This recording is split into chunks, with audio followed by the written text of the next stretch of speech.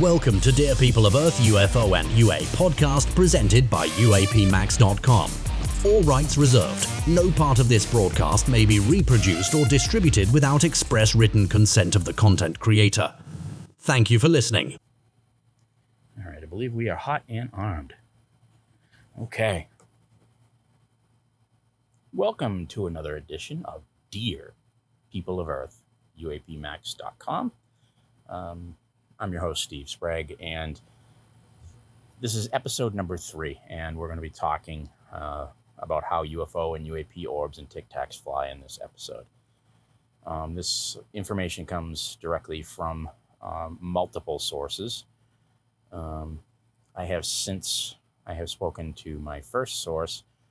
There have been some sharing going on behind the scenes with some of the other UFO researchers that I am talking with and working with. So some of this comes from both. Most of it comes from my first, but there's also some additional things that go into this, especially with article number 2.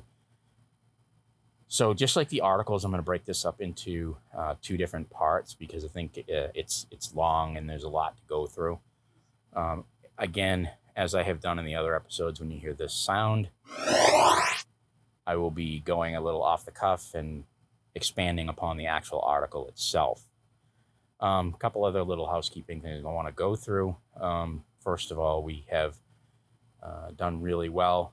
We're in the science division for most of the podcast apps that are out there. We are still staying within the top 10% of all podcasts worldwide. And out of 77,000 podcasts, we hit the top 50 within the UK for science podcasts. So UK listeners, hey, you guys rock. Thanks very much. Appreciate it. Hopefully we keep moving up from there. Additionally, I'm going to give you another thing that it's going to be happening on next week. I have an interview.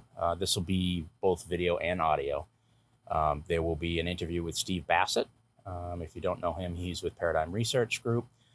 If you aren't in the United States and you don't follow the UFO topic exclusively or pretty heavy in depth, Steve is an independent community, specifically with disclosure events. He's been doing this for years and years and years. He's given over 1,000 different interviews. He's spoken to every level of government, from presidents all the way down to senators and congresspeople. He is the man that has been fighting on the ground for disclosure for a very long time. So if you don't know who he is, you should definitely look up Stephen Bassett, Paradigm Research Group.org. And also you could just Google his name and he's going to come up all over the place. He's a warhorse, very good guy. So I'll be talking to him next week. And again, that's going to be a video and audio. So we'll be posting it not only to here on our podcast, but we'll also be posting it to YouTube, which I've now got a new YouTube channel up. I haven't put anything on it yet. Right now I'm just looking to get it all set up and ready to go. And I'm working on some videos in the background. I'll be posting up the podcasts to that. Even the audio ones, I'll just put a static image in there for you. So if you want to look at it on YouTube, that's fine too. So what I want to do is we're going to go how UFO and UAP Orbs and Tictacs Fly. And I first posted this article on August 22nd, 2023. So again, I'm going to start with reading, and then as we go along, when I want to talk about something, just listen for that sound, and that's new information that I'm putting out there. Sip of my coffee before we get going. All right. So how do I know this information? It was all part of the continued observations and ongoing discussions I have been having with my original source. The green image you see here is not to scale, and it is not to the proper size. It is just a visual representation of the components and architecture of how these objects work. Not a visual representation of exactly what they look like. I simply don't have the creative skill set to illustrate this properly. I did the best I could to attempt to make them visually easy to read. That being said, this can represent both the circular orbs and the tic tacs. So if you look on the original article, there's a really bad green image on both of them. There's two different ones. I just did the best I could. So if you want to grab that, pause now, go to the first article, and you can see what I'm talking about.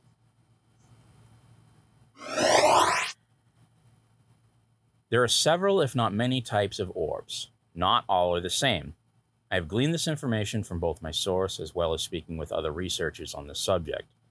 It is believed that some of the orbs are actually biological in nature, possibly an actual entity. Some orbs are luminous while others are shiny and morph. Some orbs seem to be able to split, while others seem to be a single unit. I can't speak about those other types of orbs. I don't have any first-hand knowledge of them, nor does my primary source. What I am telling you is directly from the observation of retrieved craft that was used to reverse engineer and study the technology contained within. Initially, the information came out slowly for this insider as they had only access to certain systems, specifically lasers and the reverse engineering of that tech. Later on, this company had direct access to Orbs and Tictacs, one of each. It seems like what has occurred is that certain defense contractors were given tech access to specific tech from one type of civilization or suspected that was the case. This could be why my primary source only has knowledge of the Ganzi, small gray aliens, galactic non-zenith intelligence. So I want to make a point here, though some of these craft have gone down. They don't go down like skeptics claim. The silly argument that they fly light years and then crashed on Earth is tiresome and overly simplistic in its explanation. That's not what is going on in any way. I've gone over the reasons in earlier articles, but the short answer is that these crafts are created out of Earth resources and assembled with alien technology. So I specifically discussed this quite a bit in a different article. The civilization known as the Ganzi, they put together their craft here on Earth, or it may not be on Earth. They may just mine elements here on Earth, or they may get elements from somewhere else, but it's all within the time frame of a couple hundred years is what has basically happened. When my source was talking about how these things work, and how specific things were put together, he was talking about these are really things that are achievable to humans, rather, within a couple hundred years at most. They're within specifics of where we are with different metallurgy. They're within where we are knowledge-wise, at least for some of it, on I guess you could call it a theoretical basis for some of the physics that are really thought about to either exist or are going to exist. There's also a very plausible theory that the reason disclosure seems to be speeding up is because humans are figuring out the tech much faster than the Ganzi specifically thought we would be able to advance to. Lots of speculation, but if we attempt to apply human reasoning, it does, so this makes some sense. It could be something entirely different, and anyone saying they know for certain is not being objective. Unless an NHI tells you directly, it's all speculation and theory. Some of what you are about to read is based upon theory and speculation, and some is based upon direct evidentiary engineering that was conducted by this defense contractor. So, before I move on, when I say essentially the brain isn't there, it's somewhere else, we're talking about power here. And at some point, we believe it may be some part of the intelligence that's happening with these craft. There's speculation that, especially with the smaller orbs, these are just basically drones, although some of the larger ones do seem to have the capability for occupants inside. But it's really the intelligence part of it that is able to direct energy to these things. And really, they're able to do it. It's believed it can be directed across the universe, which if you listen or understand some of superposition, which this is not, when you think about superposition, you're talking about like individual pieces of matter, individual quarks and individual whatevers across space-time. This isn't that. This is a larger situation. With that said, we're going to get into what is known and what is not known. The first thing known about the orbs is that they are not known to be able to open Einstein-Rosen bridges, wormholes. They are thought to be terrestrial-only vehicles. These are only related to the mid-gray, non-polished variety specific to the small gray alien civilization. This is the civilization I have spoken about that is surmised to be the species that are the guardians of the interstellar network that is somehow related to Earth, and why the Earth is specifically related to the entirety of the UFO and UAP enigma. Same with the Tic Tacs. In Diagram 1, I'm going to give some simple explanations. Diagram 2, next article, will get much more in depth. Buckle up, this is going to get very technical. I will first give a short explanation, then address each individually. Number 1. This is a dampening system that allows the orbs and Tic Tacs to go through multiple domains without impacting the craft, essentially a force field. You can't see it, but it's there. Number 2, the external skin of the crafts. These are the symbiotic surface. These are a symbiotic surface, part biological, part machine. Number 3, the inner surface of the orb or Tic Tac. This is the surface that is most important to the operation of the crafts. Number 4, engine component. Number 5, engine component flow system. Number 6, external laser system. Number 7, external laser system. So again, if you go to, the article source, you'll see the diagram within the actual article itself. There's 2 different ones. There's part 1 and part 2, and in part 1, this is the one that I'm talking about. 1. This is a plasma-like field that is partially created by the external laser system. These systems are not static and can be rotated and moved. The power is incredible, and the field created is made by superheating the air and using electricity and magnetism to control the field. The field itself is malleable and can be controlled internally by a sentient system. Onboard AI? And can be controlled and isolated completely within the craft itself, but not for the orbs. In the next article, I explain the differences between the 2 crafts. The system uses a collection system within to control the systematic creation of proper air mixture for the plasma to retain the field indefinitely to fuel the reaction of the force field. This means you don't need an atmosphere to operate the field. The craft creates its own mix inside, and tanks are not needed for some reason. I added the "for some reason." It is thought to be a similar process to creating ozone, but in this case it creates sufficient mixes to keep the flow in flux. This field is so strong it can handle the incredible speeds seen with zero net transfer of energy to the hull. So when I say to the hull, I'm talking about the external part of the craft, the symbiotic slash, I guess you could call it a skin, because it's a self-healing skin as well. That's what I'm talking about. So there's no transfer of energy. For example, when you push something through the air and you feel something flowing across that's an energy source. That's could be, from the wind. It could be from the acceleration or deceleration. But there's energy that's hitting that, which is why when you have hurricanes and things of that nature, we call it wind, but it's energy. It's what's destroying the surfaces or your lawn chairs, trees, your homes, whatever that is. That's energy that's doing that. It's just called different things. But at the end of the day, when you break it down to its barest quantum element, it's energy. That's what it is. This field does not allow energy to touch the skin, nor anything within.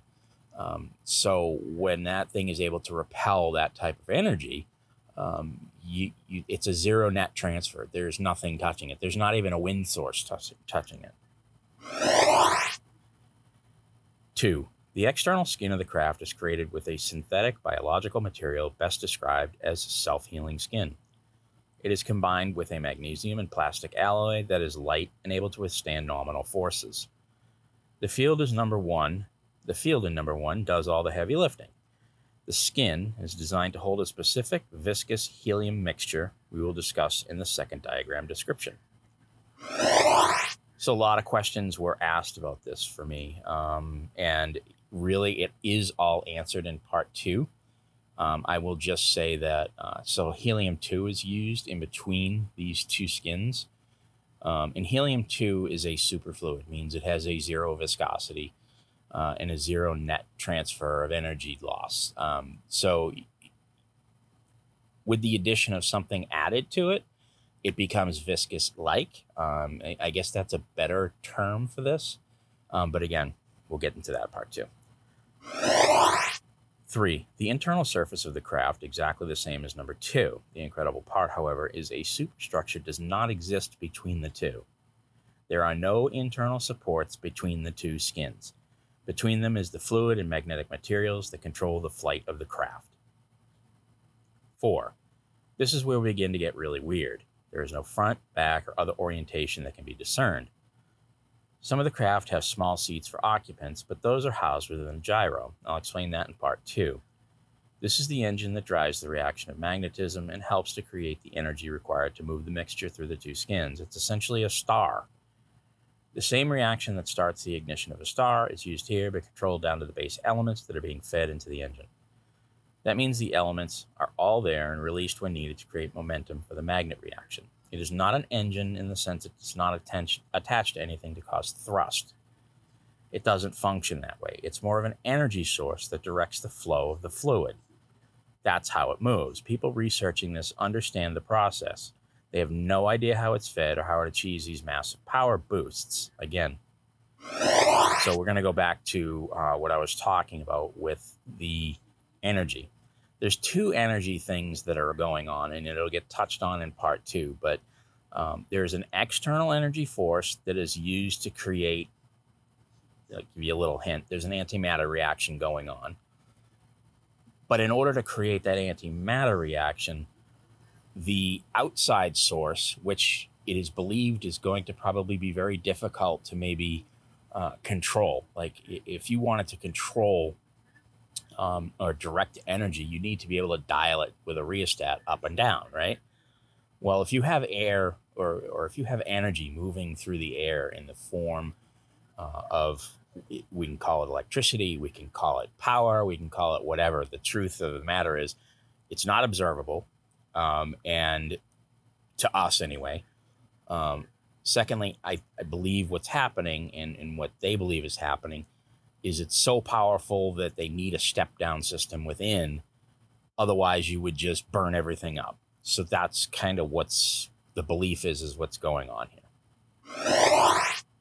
The theory is the crafts received their instructions from a source not on board.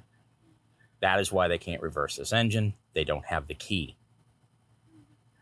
5. This is a system that creates and flows the material used in between the two skins. It contains a generator that can capture the trace elements of helium in our atmosphere and collect them. Remember when I talked about how the lasers that were being reverse engineered could extract elements and then deposit them in a reservoir? Here it is, exact process. The system can then continuously feed the flow of fluid throughout to move the craft. This seems to be able to capture helium through any means of travel. So there's a theory that they have interdimensional travel through wormholes and portals must contain this element in some quantity, or the very nature of the wormholes is helium-related itself. There's much more that was explained, but some of it went over my head. 6 and 7. There are 2 laser systems discussed in the laser article. They are used in concert to create the field, extract elements, and open portals, wormholes, and interdimensional travel. Tic-tacs only. I need to break this into 2 articles. The next one is going to be much more in-depth, a heavy explanation of how the systems function, tests that were run, attempted flight, injuries sustained, what was learned, and what they don't understand. We really haven't even touched on the way the magnetic field, strong enough to be considered a magnetar-like object, pulls the craft along. You've heard that for the first time. These crafts are pulled, not propelled. There is no propulsion. Part 2 will be released very soon. Yeah, I'm sorry about that. It took a little time. I needed to speak to a couple people. I know. Everybody was bugging me about it, so I apologize. I'm still waiting on someone to give me one piece of information so I can correlate what humans have known versus what the Ganzi civilization is with these crafts. And I'll make direct links between what has been reversed and given to the public. The very nature of how these crafts work is pretty amazing. The folks working on these have learned a lot, and you'll start to see more of these breakthroughs trickle down into our own domain. There is still a lot unknown, however, and part of the reason is the missing link. We can figure out the final effect of some of these systems, but there is an unknown force acting upon these crafts that seem to be either contained elsewhere or simply won't give up the secrets without the actual entity controlling it. Could it be they are part of the craft in the case of Mancraft, or is it more likely the craft are controlled at least partially remotely? That's an answer so far that hasn't been answered. I know there will be questions about this. Doubt, hostility from some that simply can't express themselves another way, you'll be blocked, so why bother? If it makes you happy to behave like a child, you'll be talking in an echo chamber. For the rest that have valid questions, please post here or on Twitter, and I'll answer what I can. Before you ask for the rest of how these work, however, I'll kindly ask that you wait for me to finalize the next article. I believe most of these questions will be answered, and more of the hows and whys will be answered. Again, I don't have all the info because it simply isn't known yet, but I think you'll see the rest is just as amazing. I'll explain much more about the engine theory and explain how the lasers and fluids work together. I'll explain how such incredible fields can be achieved and correlate what we can do on Earth and why this is so far outside our technological envelope. Additionally, I'll explain some additional entity theories and why there is mounting evidence that there may be a countdown that is ticking away. So, as we end up wrapping up this specific episode, and again, I'm trying to keep everything as close to the 30-minute time frame as I can. I'll just say that in Article 2, there's a few things that I didn't completely go over that I wanted to go over, and that was simply because it was such a technically engrossing article. There are specifics that we need to get to about the civilization itself, specific to the Ganzi civilization, and some theories about that. We're also going to talk very soon about the orbs and some more theories behind what some of the other orbs are, because there's a lot of them, right? There's these gray ones, and they're kind of seen all over the place. And if you look at some of the pictures, you'll see, I just had a friend, hey Juan, shout out to you. I just had a friend forward me an image, and I haven't asked him to share it yet, or I haven't asked him if I could share it yet, but I'm going to ask him soon. And you can see in the background there's an ocean, and then there's a hillside of trees, and very clearly in the middle, a really clear image of an orb, a gray orb. And the cool thing about the orb is it has its two laser systems are out. You have to zoom in, and when you zoom in, of course, you lose fidelity. But I'm certain that there's somebody out there that once they see this picture, they'll be able to stabilize it for me a little bit better. So again, I'm going to ask if I can share it, but it's not mine to share yet. So, but I have seen it. It's really cool. So it's just over the trees, and it's basically, I believe what it's doing is two things. If you look above this picture, there's a really small area that looks like the air itself is being manipulated. So it looks like this thing might be entering either a portal, wormhole, I don't know what it's doing, but there's something there that it's doing. But you can clearly see the two laser systems. There's one on the bottom and there's one on the top. And you can see that it is actually doing something. I wish I had the video of it, but the folks that took it, I can't tell the story. It's not my story to tell, but I want to share this picture with you. So if I'm able to do so, I will share it on my Twitter, and I will also post it on the website as well, because I think it's a very interesting picture. Could someone have made this picture up? Sure. I like to think that it is very consistent with what I've described, and very consistent with what I have been told about how these, specifically the orbs, how they operate and what they can do. Now, obviously this thing's not moving. It's a static photograph, but it's cool. It's very cool. And so I'm working on that, and I'll talk to my friend and see if I can't get that out for you guys. One of the other things that we're going to be talking about soon, and especially in article number 2 here, and I'm going to work on that here in a moment. In article 2, we're going to be talking much more in depth about these systems and how they work in concert. And I'll give some more additional insight into that. But also one thing that I'm going to be working on here in the very near future is some theories that are going on with the Ganzi civilization. And we had a congressperson that was shown a video. Let me back up a little bit. So this congressman was kind of reticent about talking about the UFO topic. He was kind of skeptical, and that's okay. But then was shown by a colleague of mine a video of aliens specifically interacting with other humans, and I'll leave it there. His tune changed, and we're going to have an opportunity to speak with him. And something may come out of a revelation there. I don't know. I don't know how far he's willing to go on the record with it, but we'll see. We're going to give a little push, so that's going to be coming up for you very soon as well.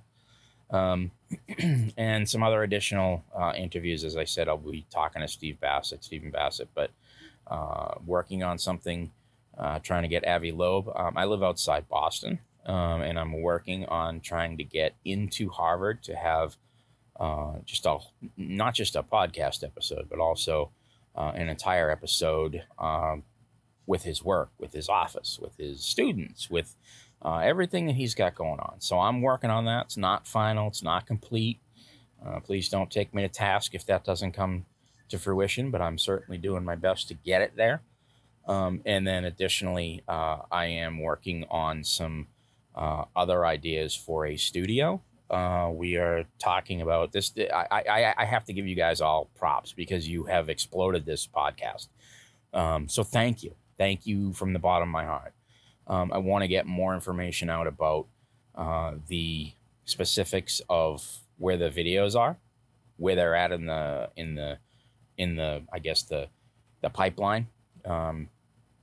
So what I'll do is I'll give you this little update now so that you have it. So my source has been in contact with 2 senators and 3 congresspeople. These folks have seen all 3 videos. I'm not telling you who they are because I don't think it's my place to say that. But if you can think of the biggest names that are out there right now looking into this, you probably have the right names. They have seen these videos, and if you have noticed very recently, one of these people has been extremely vocal, talking about caucuses and talking about needing to have more exposure. Let's just say that people know about it. Will my source just drop these things? If it comes down to it, yes. There is, and again, there is a lot of us in this world. We have been looking at this for probably since we were children, right? Been intrigued. We've looked at it. A lot of us have had romantic visions, so to speak, of extraterrestrial visitation. Kind of the Steven Spielberg vision, right? They come down, they give us the people from that they've taken in the past, and now they want to take new people on, and it's this grand adventure. That's probably not the story. In fact, it's not the story. But at the same time, we certainly, as a species, as humans, do have a right to know where the hell we are. What is our place? We have that right. I want to give you an idea of, let's say you're one of these species, one of these civilizations that are out there, right? And you're looking at humanity, and what has humanity done to themselves?